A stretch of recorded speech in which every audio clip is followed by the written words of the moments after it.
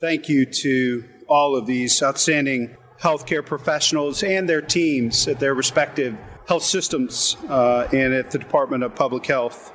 Although we are still in the earliest days of this pandemic's latest chapter, I know that you will all mask up to protect our neighbors. You did it before. We can do it again. I also know that this is not ideal. I get it. I relished for several weeks the ability to move out and about once I was vaccinated without a mask. But we're in a different place.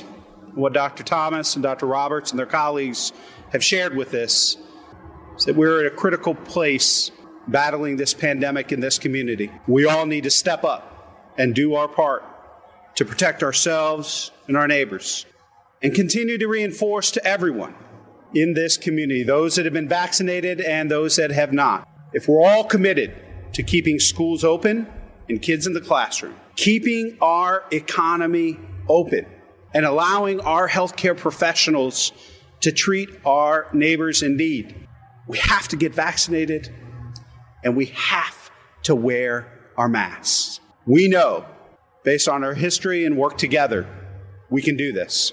We've done it before.